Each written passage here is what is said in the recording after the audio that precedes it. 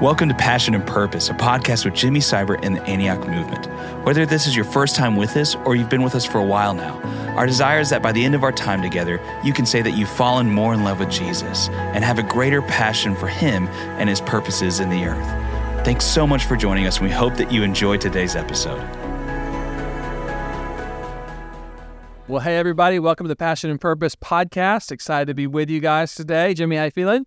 I'm feeling good, man. I'm ready to go. All right, let's go. We've been talking about seeking God personally, individually. We've been talking about seeking the word of the Lord for the Antioch Movement.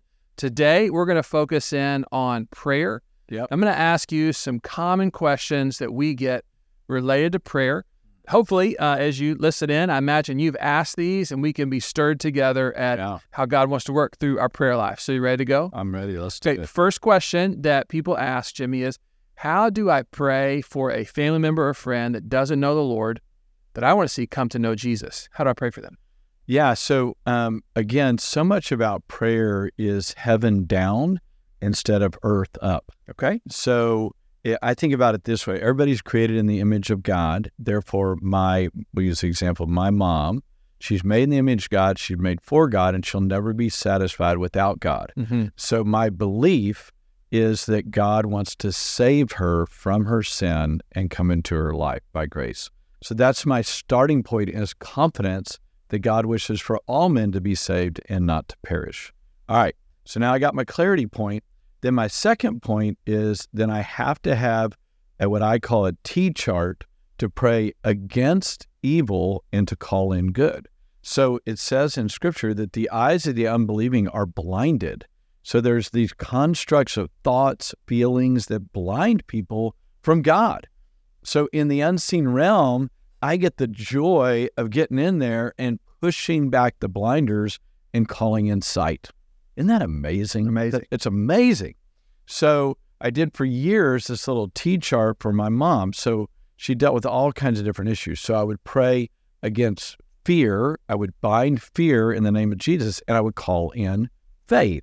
I would resist bitterness and unforgiveness, and I would call in forgiveness and grace. I would resist anxiety, because she dealt with huge anxieties, in the name of Jesus, and call in the peace of God. I would literally go down the list, and we'll put in the notes that little T-chart for my mom. I think that's helpful visual for people. But what it would do is then at the end of my prayer for her, I would say, now, thank you, Jesus, that you are working, because your word doesn't return void.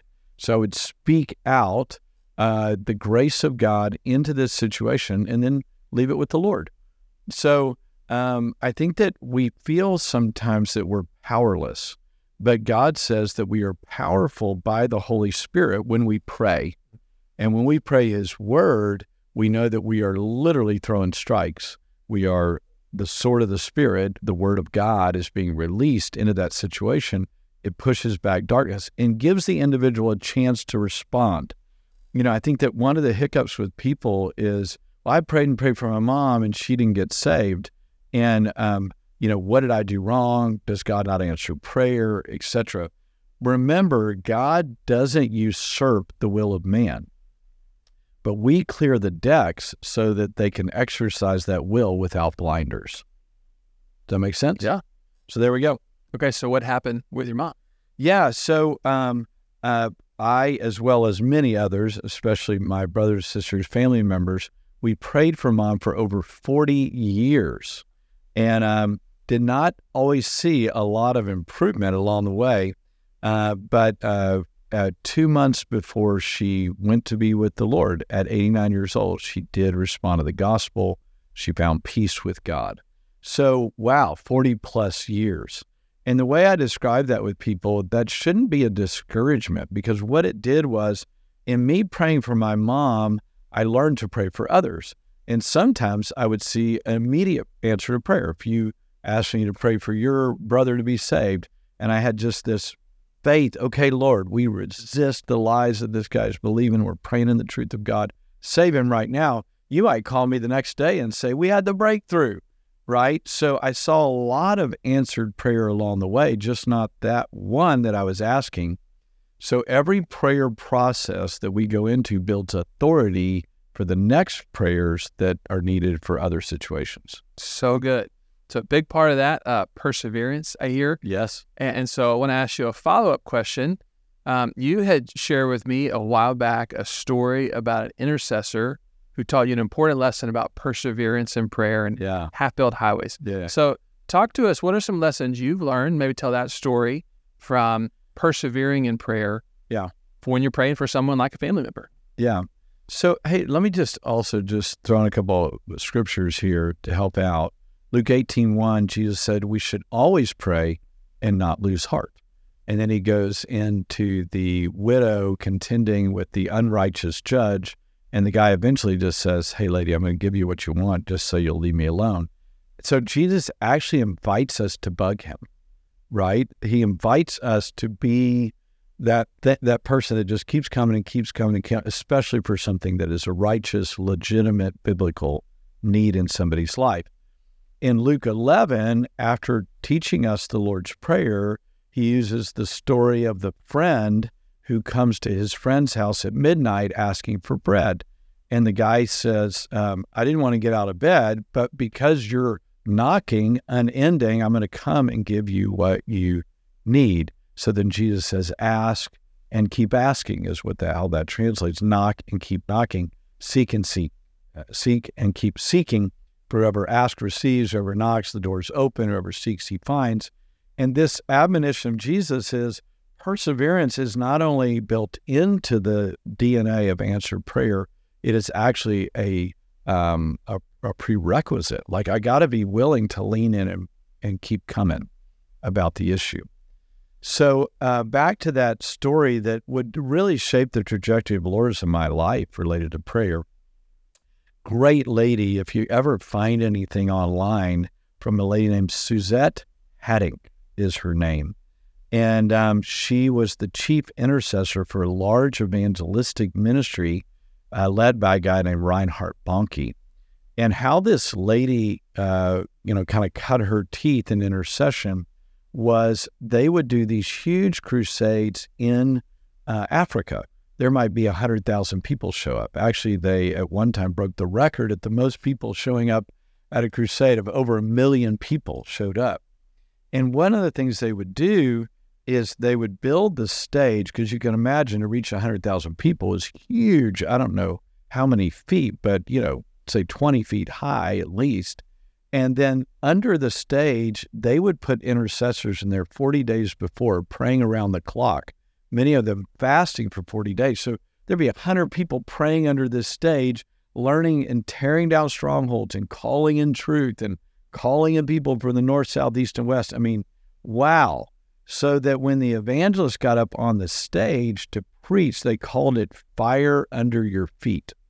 He said, I could just say Jesus and the power of God would come off the stage, because they had created a boiler room of fire in prayer and intercession for the lost, so the power of God would come through this evangelist. Now, back to your original question.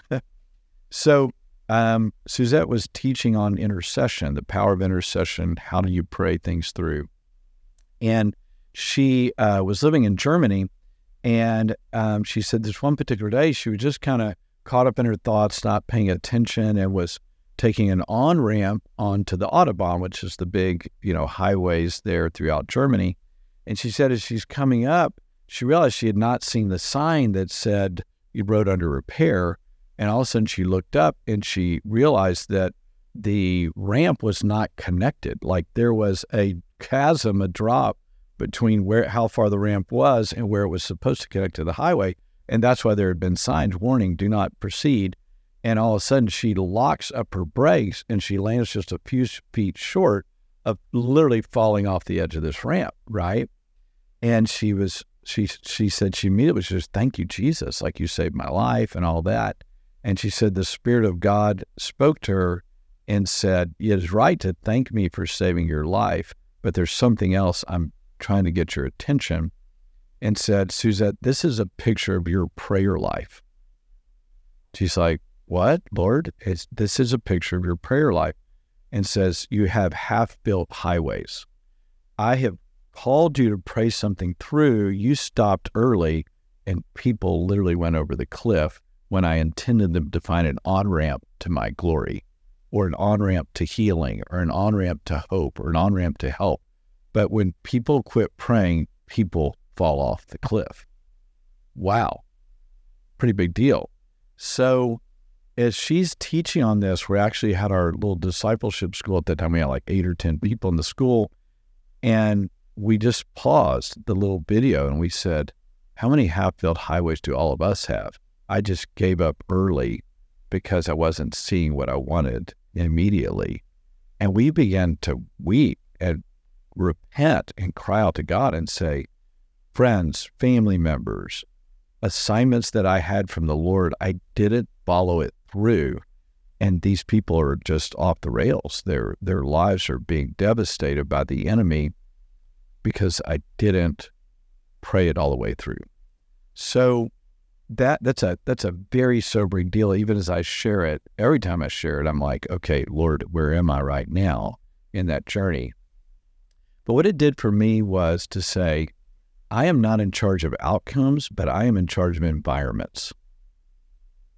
You ready for this? So tell me more what you mean by that. I'm not in charge of outcomes. I'm in charge of environments.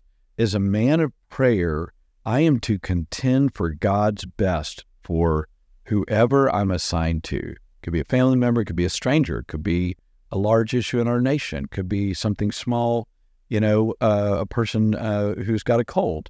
From the little to the large, I'm to unite myself with the Holy Spirit of God to pray for God's desired best for that person, according to the Word of God, for them to be healed or restored or renewed, or a marriage to be saved, or somebody to be delivered of a demonic stronghold.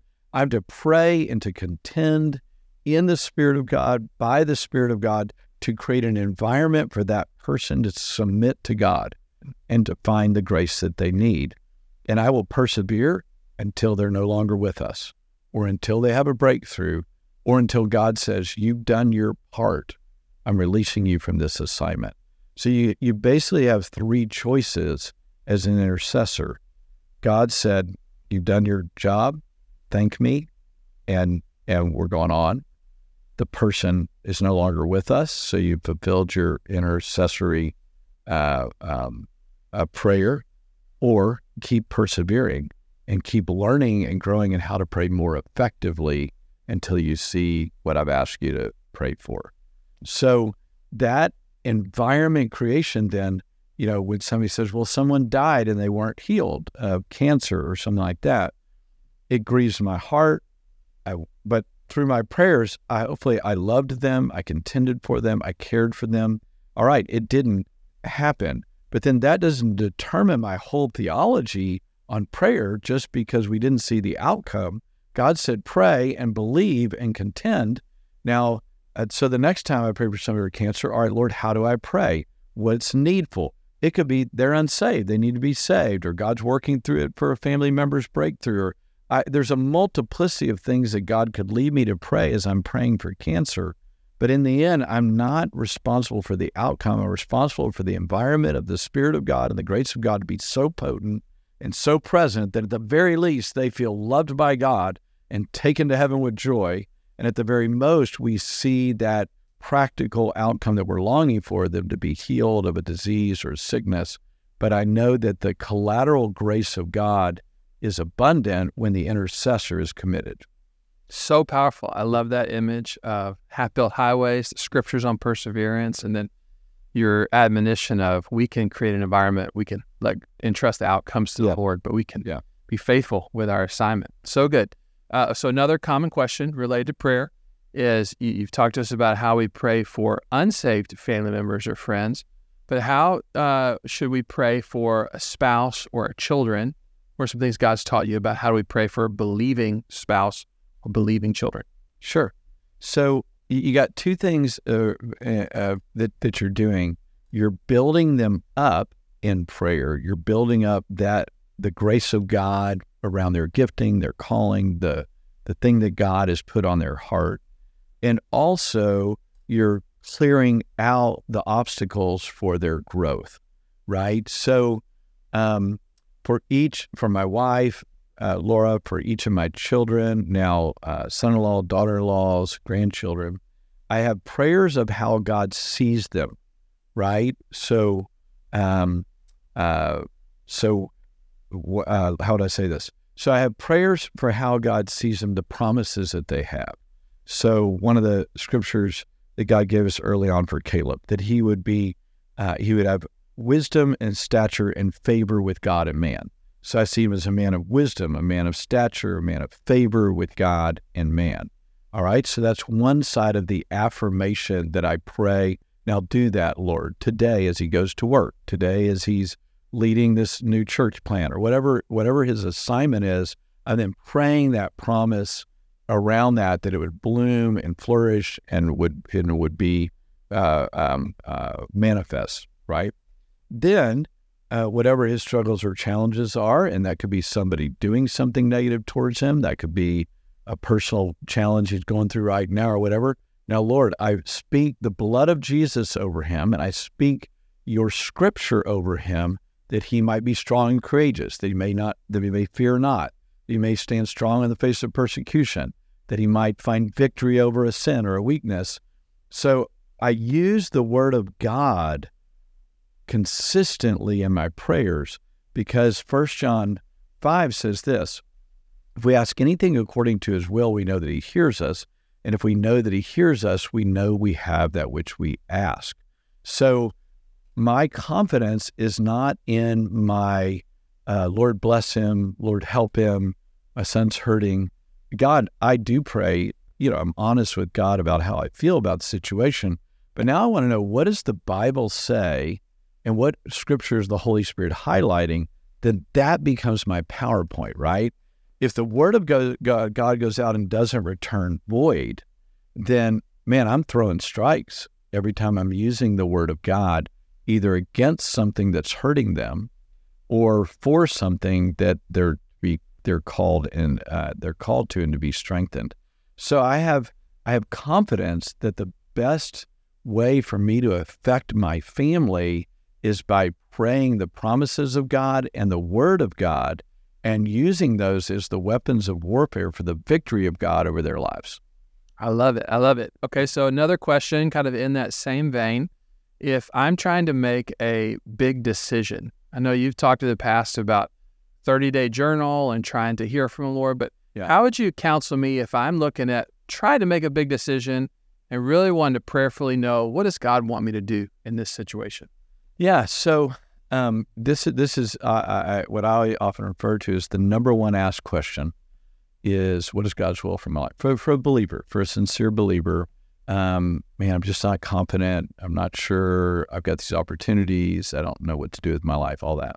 So start with a couple of things. And the number one thing that I encourage people to do is pray Psalm 139, 23 and 24, where David says, search me and try me and see if there be any anxious way in me that I might walk in your way, basically paraphrased.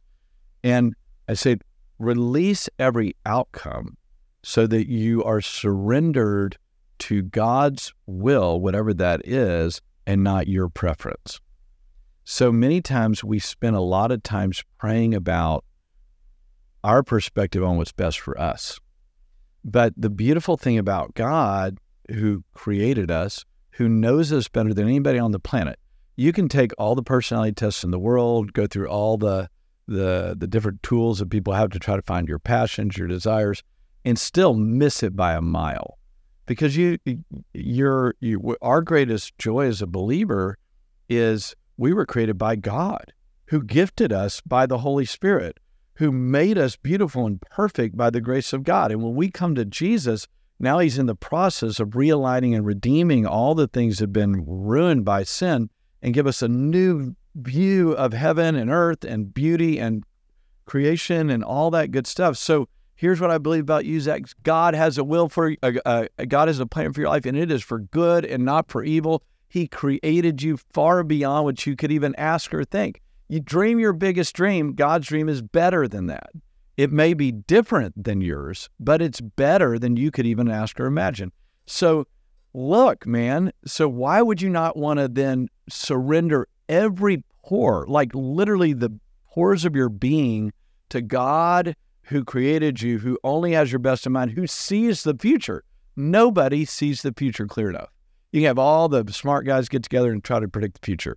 They're all partly right, but they're all partly wrong because they don't see the future. God does. So you can tell I'm getting excited about this. Get excited. So the deal is if you want God's will for your life, God wants it more. Amen. Woo! Isn't that great? Yeah. Most people live as if God's holding out on me. Even the best believers. God really doesn't want to show me what's his will. He doesn't really have a good plan for my life. He gives all the good stuff to everybody else. I don't hear God. I'll just do the best I can. That is embarrassing. Just stop it.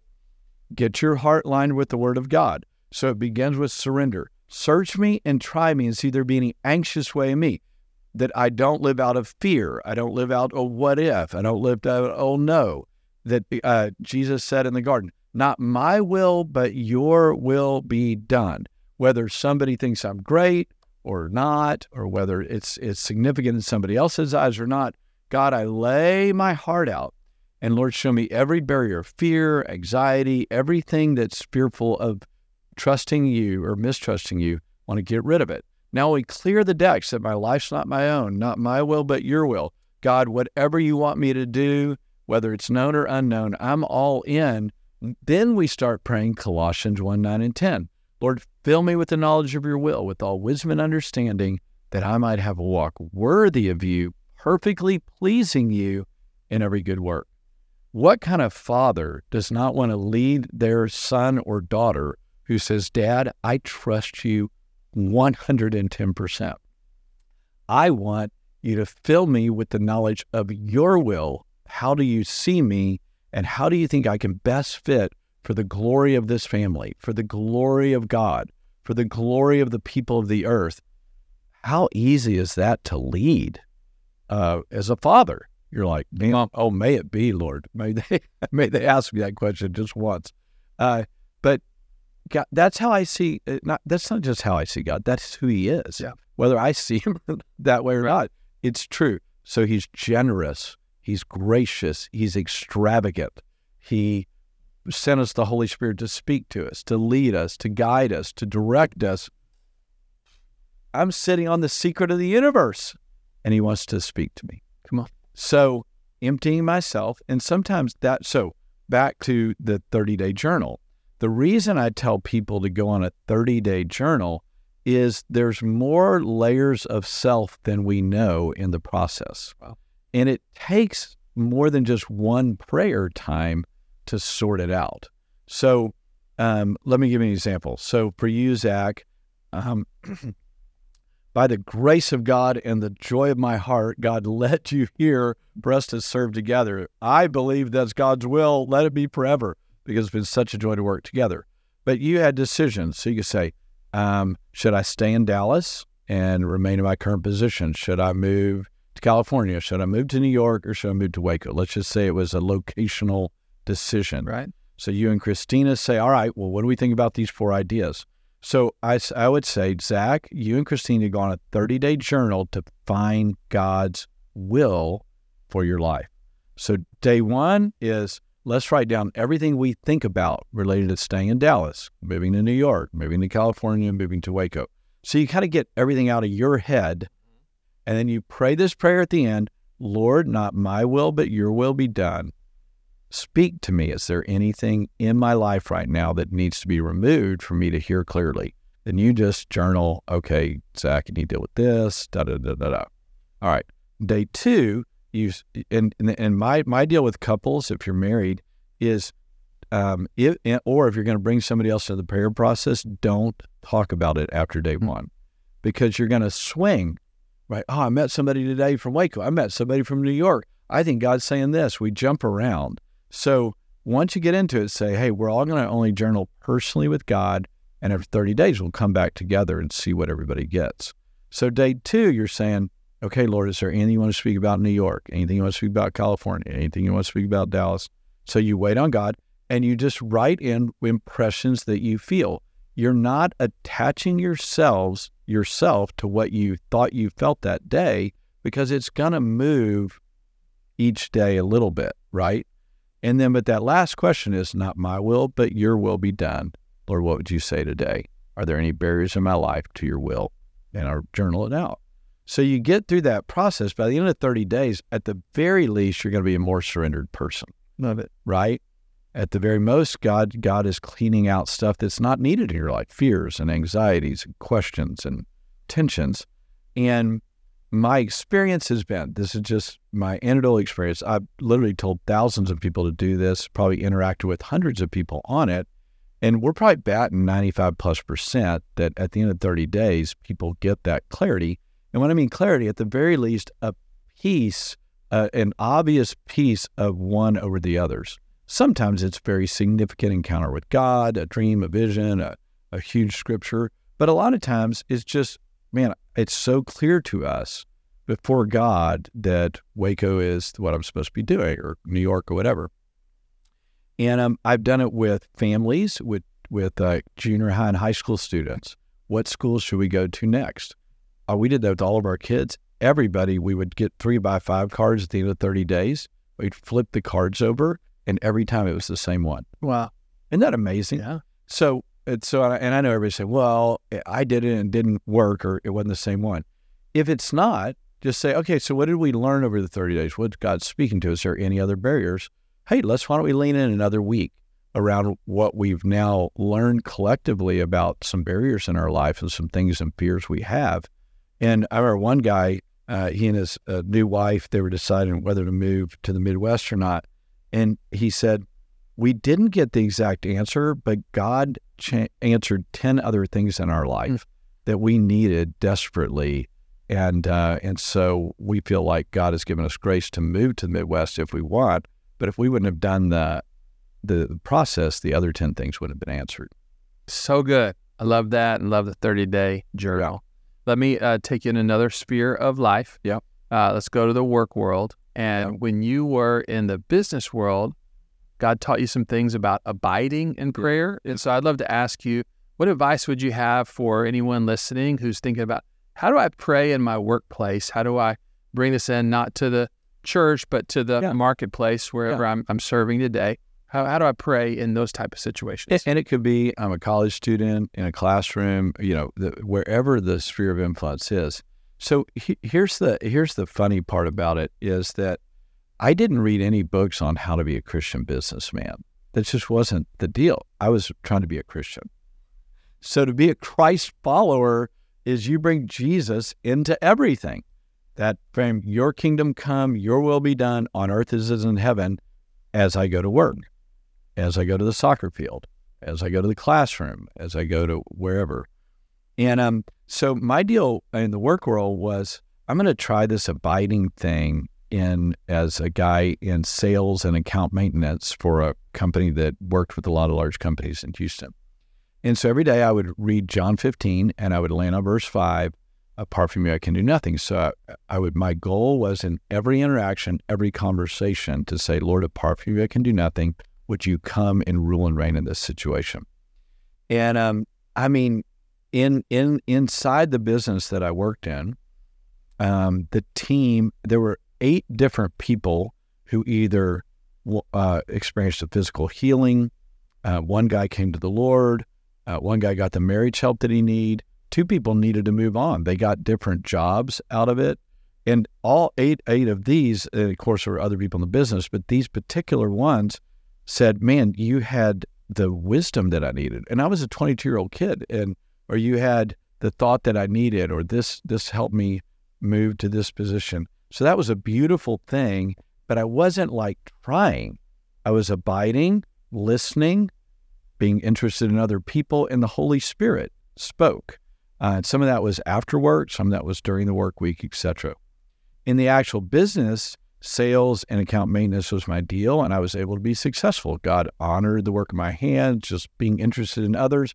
Wasn't trying to manipulate them into a sale. I was just there to serve them. Our product was something they would want if they needed it, and so that ended up being successful. But I'll share one last story. I walked into to this one business, and this guy was the VP of a Fortune 500 company. And I walked in and I said, Lord, what do you want to do in this meeting? And the Lord said, I want to heal this guy. And I was like, okay. So I start talking to the guy, asking about his family, asking about himself, and I'm trying to be listen for, is there any clue? Well, he had this cancer that could be terminal or not, and we got into that conversation.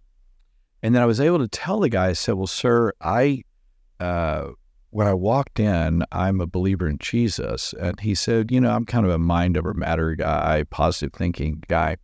He'd been in the Air Force as a background. And I said, and I felt like Jesus told me to pray for healing. And now that you tell me that, I think that he wants me to pray for you.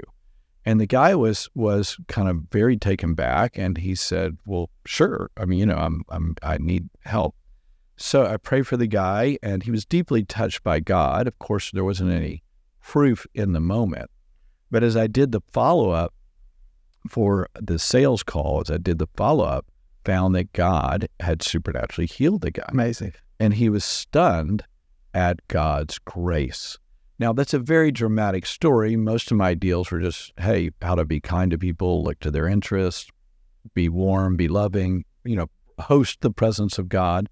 And, I didn't share the full gospel with every appointment and all that, but I did love everybody in the name of Jesus, gave windows of opportunity, and when the door opened, I still walked through it because I was abiding in Jesus.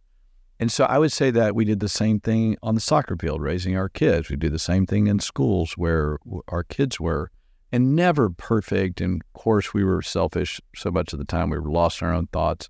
But at least that became a beacon point for bring the presence through abiding prayer into every situation. And then you'll have the opportunities to do the actual prayers that are needed for the people that you meet. I love it. I love all these stories on prayer and advice.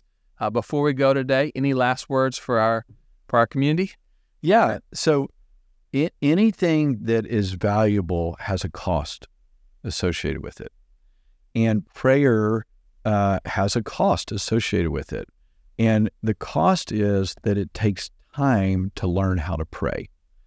If you just take the simple idea that every problem has a promise in Scripture, then you actually have to take a moment to look up the Scripture and then put it somewhere in a place to use as a weapon so that you can pray effectively.